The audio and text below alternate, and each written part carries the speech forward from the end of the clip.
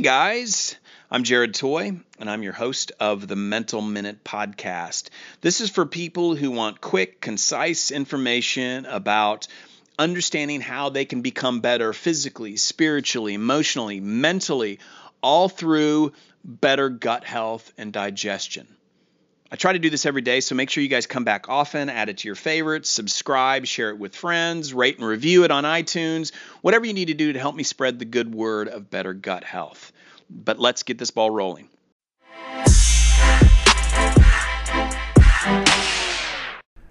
Hey guys, I appreciate you tuning in for this episode of the Mental Minute. In the previous podcast, we discussed what Candida is and then the symptoms of possibly having too much of it in our bodies.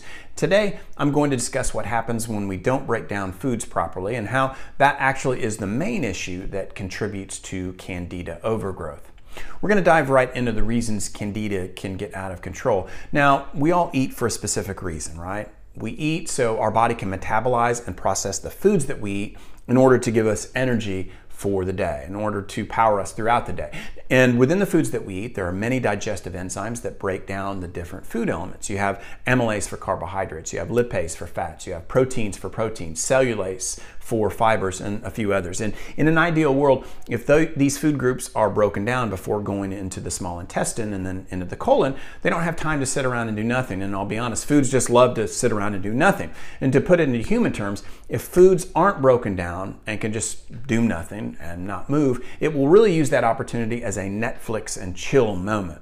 But when foods take their own mental break, they inevitably just rot in our intestine, causing putrefactive bacteria, or let's say bad bacteria, to multiply. And this is important because this type of bacteria then in turn creates a really friendly environment for Candida growth.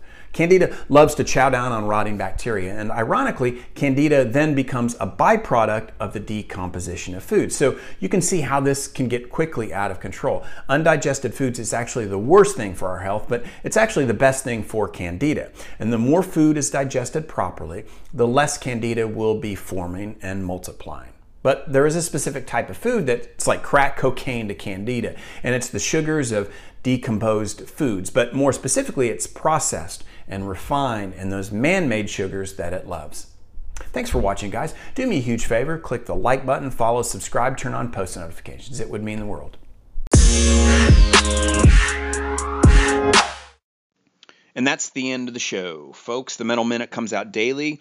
If you have any questions, comments, concerns, and you want to get a hold of me, send me an email at jaredspropops@gmail.com, or you can always hit me up at Twitter at jaredtoy. But before we go, let me ask you a favor and just subscribe to the podcast. That would be the coolest thing ever.